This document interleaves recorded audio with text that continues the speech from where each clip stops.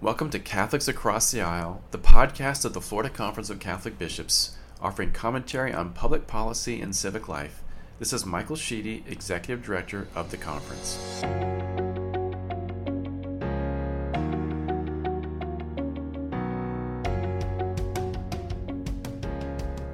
I'm Michael Sheedy. I'm here today with Clemente Aguirre, Florida's 28th exoneree from death row. Clemente, it's a pleasure to be with you. Oh, thank you for having me. Clemente, you've recently been speaking to legislators here in Tallahassee, sharing a bit of your story.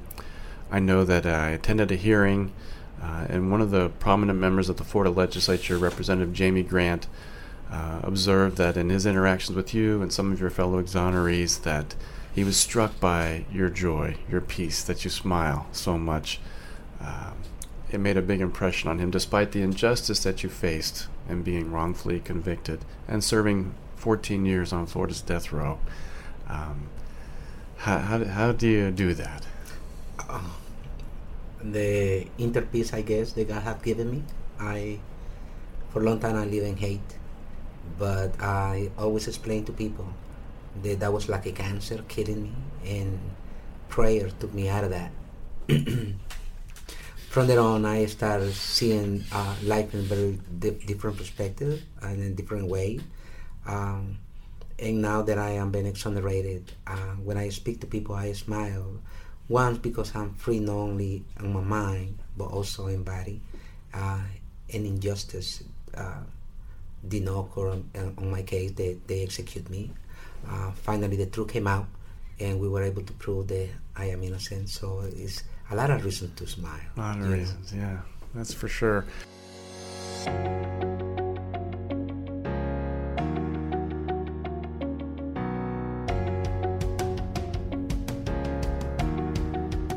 All right, well, Clemente, I know you are a native of Honduras, and your family is from Nicaragua. Yes, I was conceived in Nicaragua, but a civil war exploded in 1979, and my father told my mother, we need to move out of here, and they went to Honduras, and I was born there May 11, 1980. Mm-hmm. But so you had some roots there and in Nicaragua. Yes, I was raised between the two countries, because I will live with my mother for a certain amount of months, and in vacation from school, whatever break I have, she used to send me to my grandma to help on the farm. Mm-hmm. Oh, neat. And then you ended up coming to the United States. Running for gang violence. I was harassed and poverty. A lot of things combined together, but more than anything, the harassment I was getting from the gangs. I didn't want to be a gang member, so I was harassed because of it. Mm-hmm. And I didn't have no choice but to run away to the United States. Mm-hmm. And I know you lived here in Altamont Springs when these unfortunate events unfolded. What would you like to say about your case that brought you into the criminal justice system here? Well, I have the day off, and I was in my early 20s, so I went for drinks, and I haven't finished partying with friends and whatnot. But this time I'm alone. It's like 6 o'clock in the morning, and I look for a beer, and I didn't have any. So, like I have done dozens of times before, I went to my neighbor's house looking for another beer, and I found them dead. I don't know how to act or react. My instinct was run and trying to help, looking for signs of life. So I picked her up, one of the victims, and put on top of my legs and touched her neck because I couldn't. I touched her wrist first, but I couldn't touch her neck the way I wanted to, in the position that she was. So blood got in my clothes, and oh my God, I found another victim that was her mother.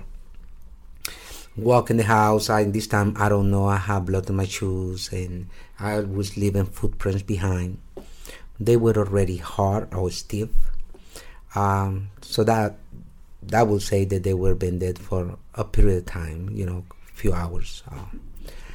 So I because my legal immigration status, I came here illegally. I was afraid of being deported, so I run to my room and change clothes, to take a shower, and debate: am I going to call the police or not? In those times, Florida was doing quietly what Arizona did really loud later. They will caught somebody without papers and they put us a John Doe in the jail, and they will call immigration on them. So I knew that was happening because I have a lot of undocumented friends that were arrested and deported. So that was my fear, that I'm going to be deported, and even worse, for a crime I did not commit. Mm-hmm. So never in my mind occurred to me that I would be charged with the murder of my friends, my only friends at the time, really. Oh, wow.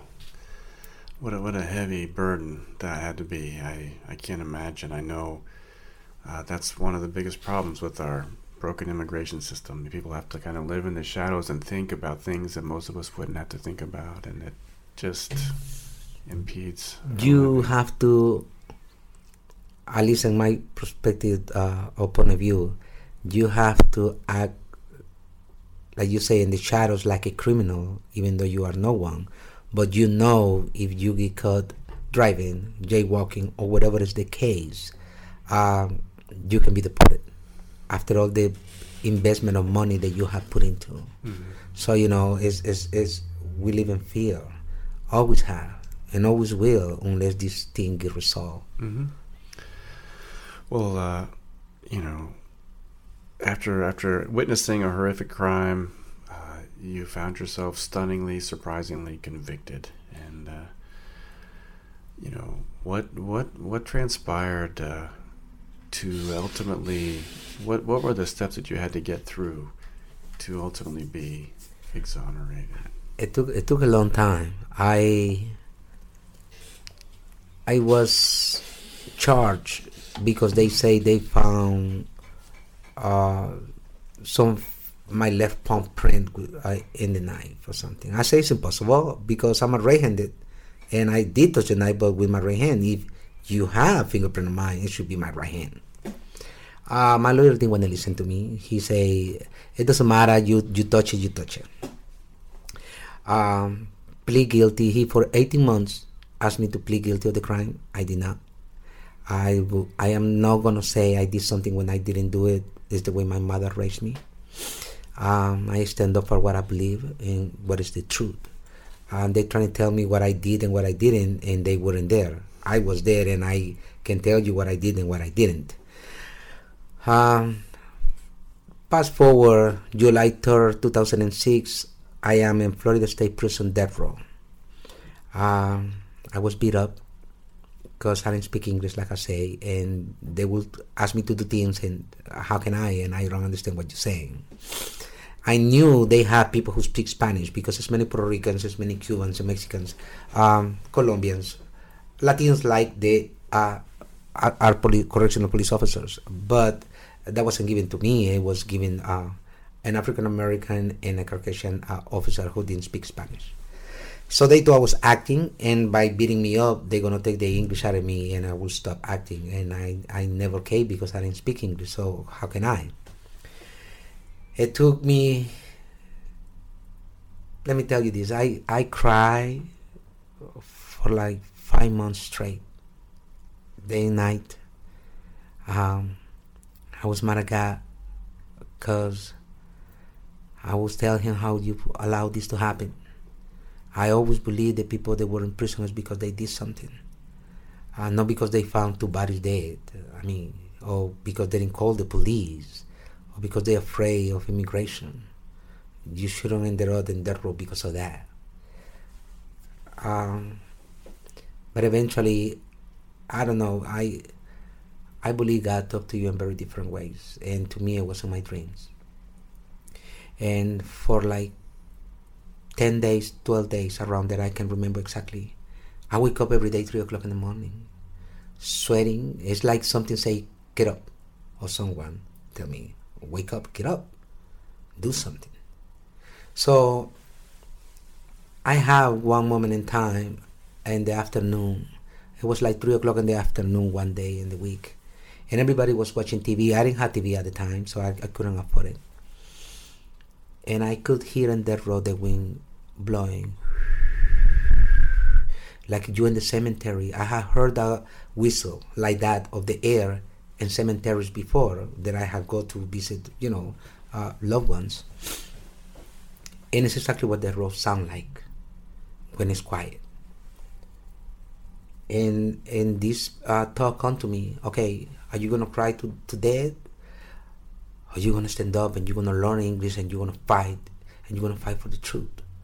Because if you don't fight for the truth, who else gonna fight for the truth? Nobody come for you. You need to go and search. You need to go and reach out. Somebody might extend his hand to you. And that's what I did. I asked for a Bible because I have a Bible in Spanish, not in English. So I thought it would be easy to translate it. They told me Bibles are for the street. This is hell and earth.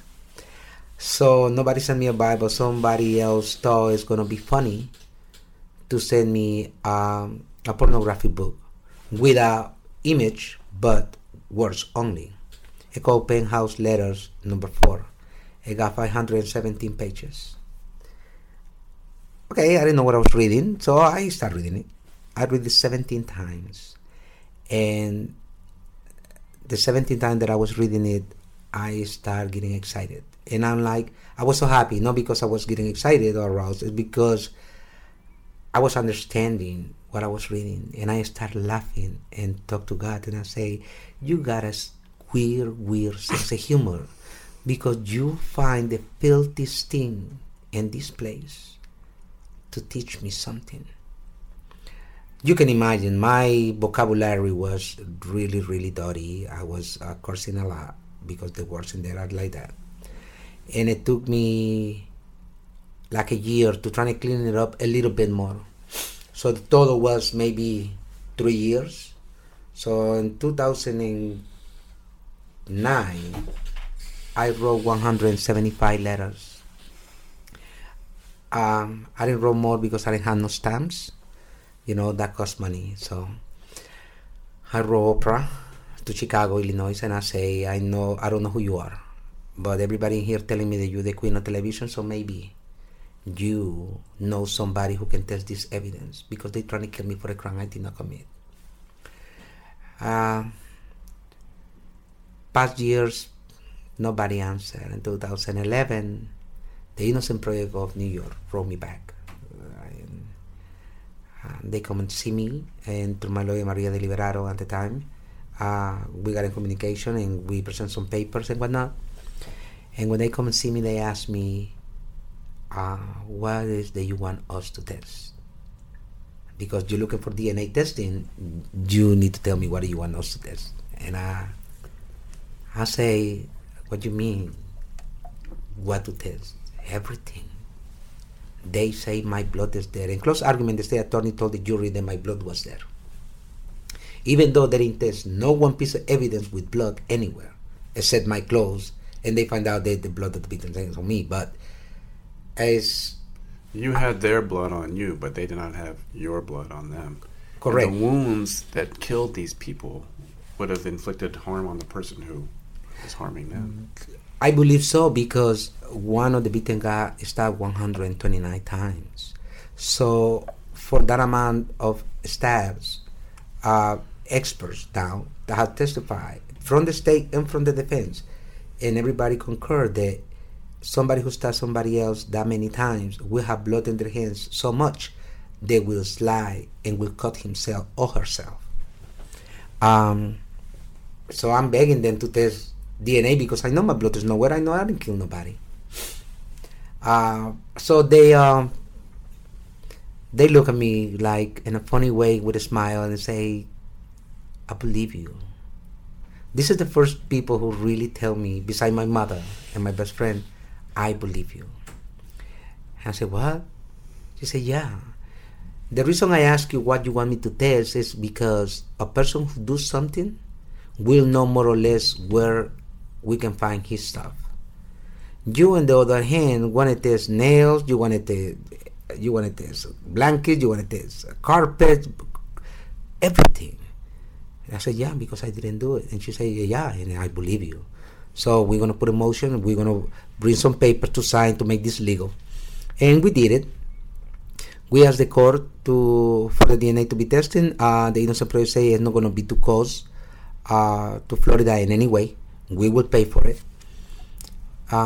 It was 150 pieces of evidence. They have blood on it. They allow us to test 82 of them only. The state did not object. When the results came back, we found 3 drops of blood of a female. We don't know.